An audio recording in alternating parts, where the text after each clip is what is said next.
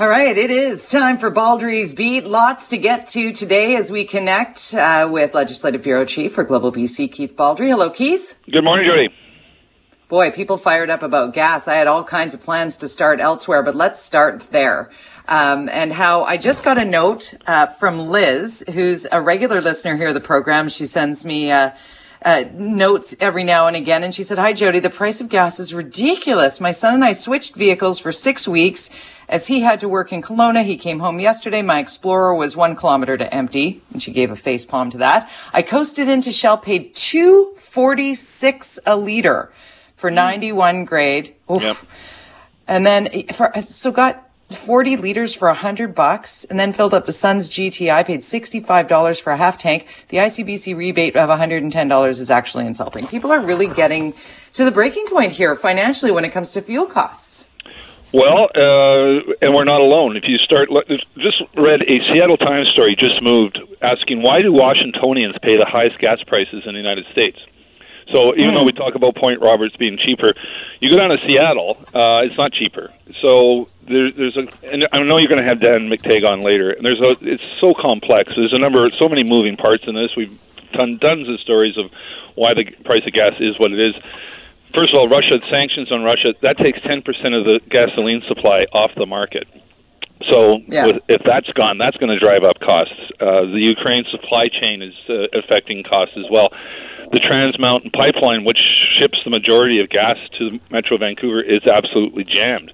And further, supports the argument to why it should be twinned, because the lack of the supply is being overloaded. So where we get our gas from is shrinking, and the amount of gas on the market is shrinking. And if you start doing just the supply and demand argument, you're going to see an increase in gas. But again, it's not just here. I think you just had a caller on from Maui talking about the price of gas on there. So it's not like we're on our own here. This is a worldwide phenomenon.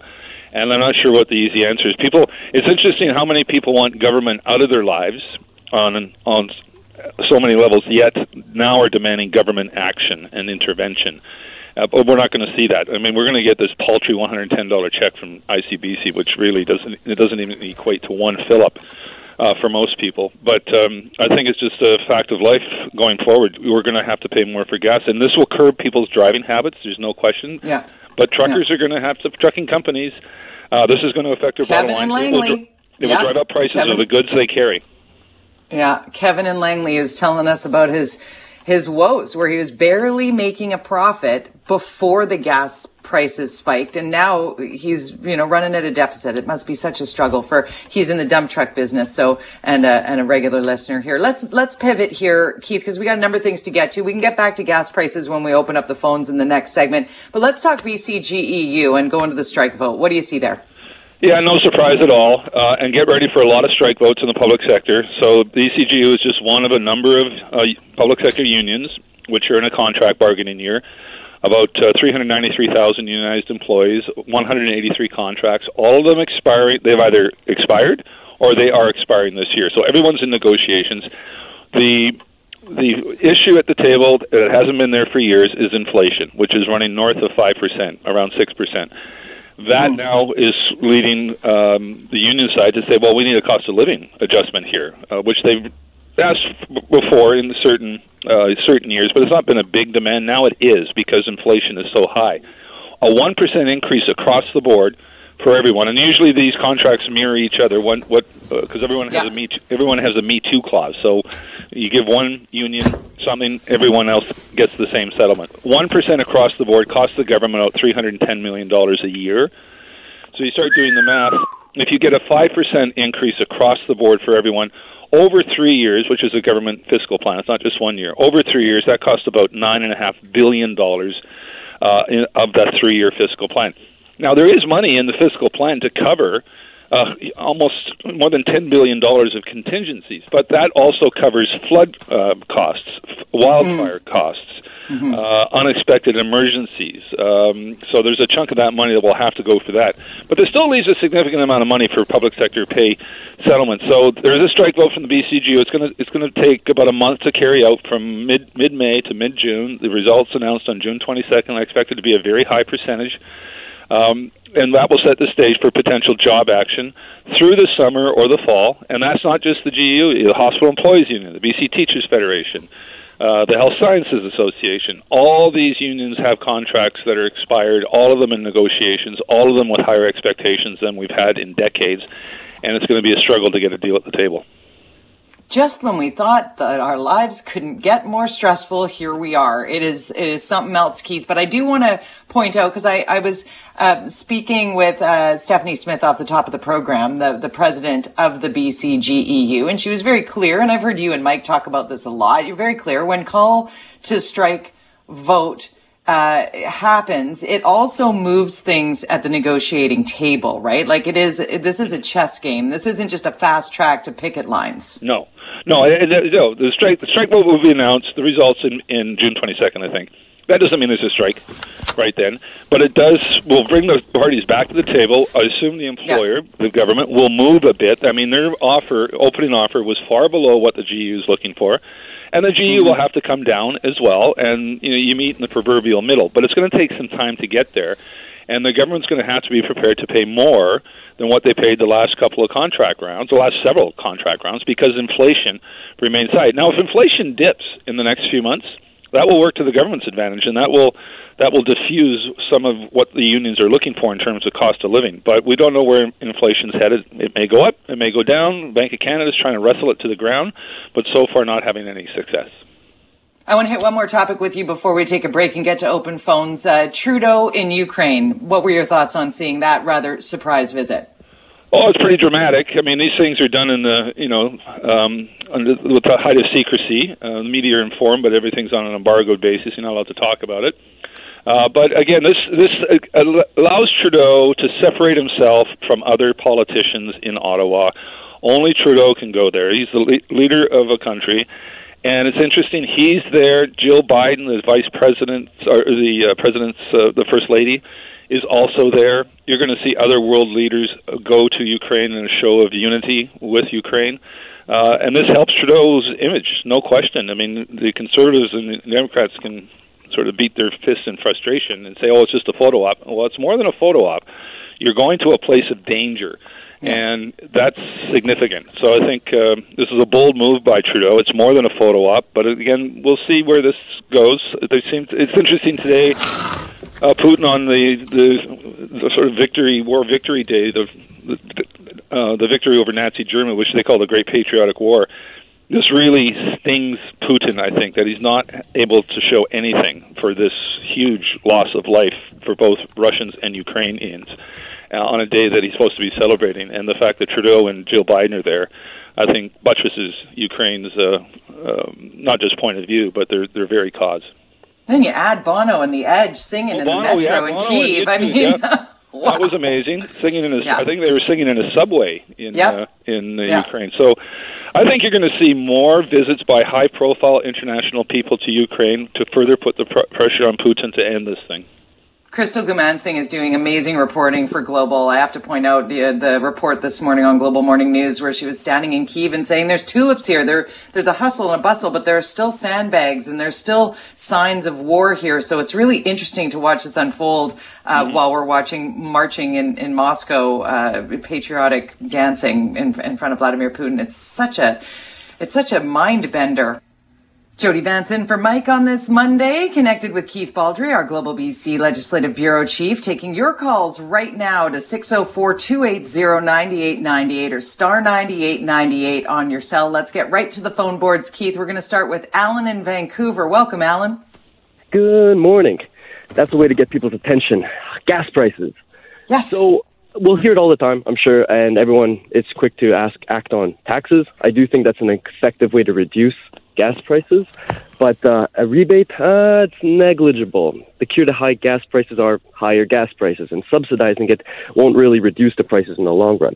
But one suggestion and idea, happy to consider, that I haven't heard before is implementing restrictions on certain vehicles during rush hour times in the work week. I've heard something like this similarly done in Europe, where big vehicles, construction vehicles, are restricted during certain hours of the day, which eases congestion, which hopefully reduces the price of gas many people have to spend. today in traffic, I was behind a tractor, and I spend over 2 hours a day, and I know more people that spend more time in traffic. So just a potential idea, not sure how much could be done there. Over 0.25% of our GDP in BC is from construction, so I know it might tick off some people, but pay people more at night. And, Yeah, well, Alan, you could argue that the time is ripe for some creative solutions here. But solutions like that, which are, I think, very provocative, will nevertheless, as you say, infuriate some people. We do see restrictions in a number of European cities. For example, you can't travel into, on certain days, there's only odd-numbered license plates can access the inner city. Other days, only even numbered license plates can do the same. So it's interesting. Europe's way ahead of us when it comes to traffic solutions and controls and road pricing or restrictions. But we may be headed that way, because if this is now going to be a permanent situation where gas prices are so high, there may be some restrictions, and creative restrictions, when it comes to who can drive at what time of day and where they can drive. All right. Thanks, Alan. Let's go to James in White Rock. James, you're on the air.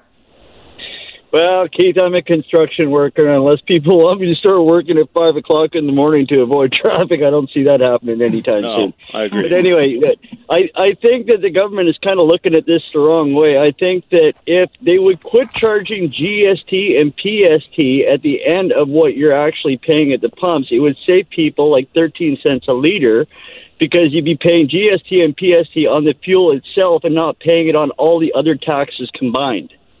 Yeah, that's a very good point. And the taxation argument is the one where the government's got some room to move.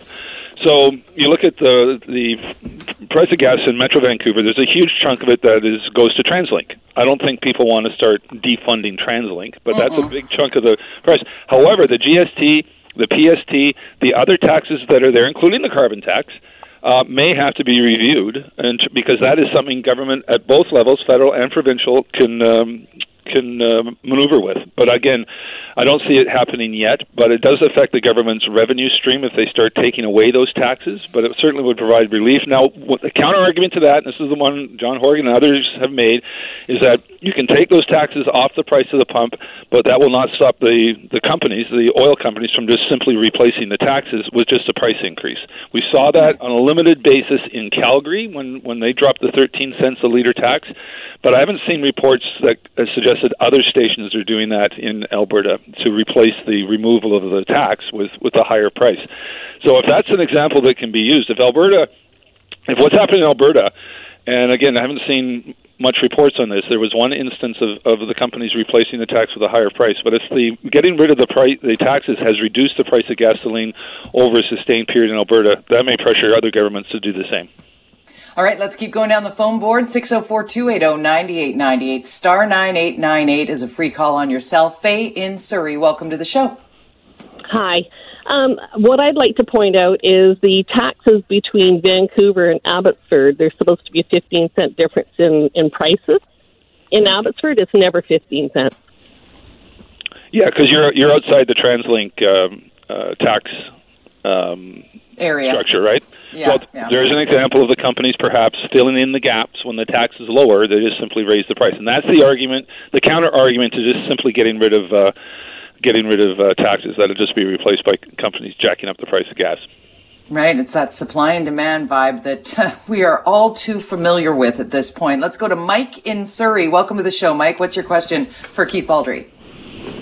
Well, I think everybody's covered my question with the gas taxes. My question was, when you take just the gas, forget taxes, take all the taxes away, why is there a difference between Alberta and Washington states? Like, what really are we paying for here? Like, there's got to be a way to isolate just the fuel prices from all the taxation. Seattle's going to have a wacky taxation. We've got our wacky taxation.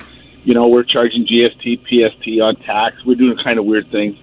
But the price of a gallon of gasoline or price of a liter of gasoline has got to be fixed in some way that you could say, why are we paying 10 cents more for every liter of gas than they do in Alberta or in Washington State? Isolating tax, take tax away, because there is a difference. And Dan McTeague should know what that number is. And I bet you we'll be shocked to see what it is. I bet you it's 10 to 13 cents. So taxes are used for different things. In Metro Vancouver, a big chunk of your gas tax pays for TransLink. That's how TransLink is funded, by and large, is through that tax.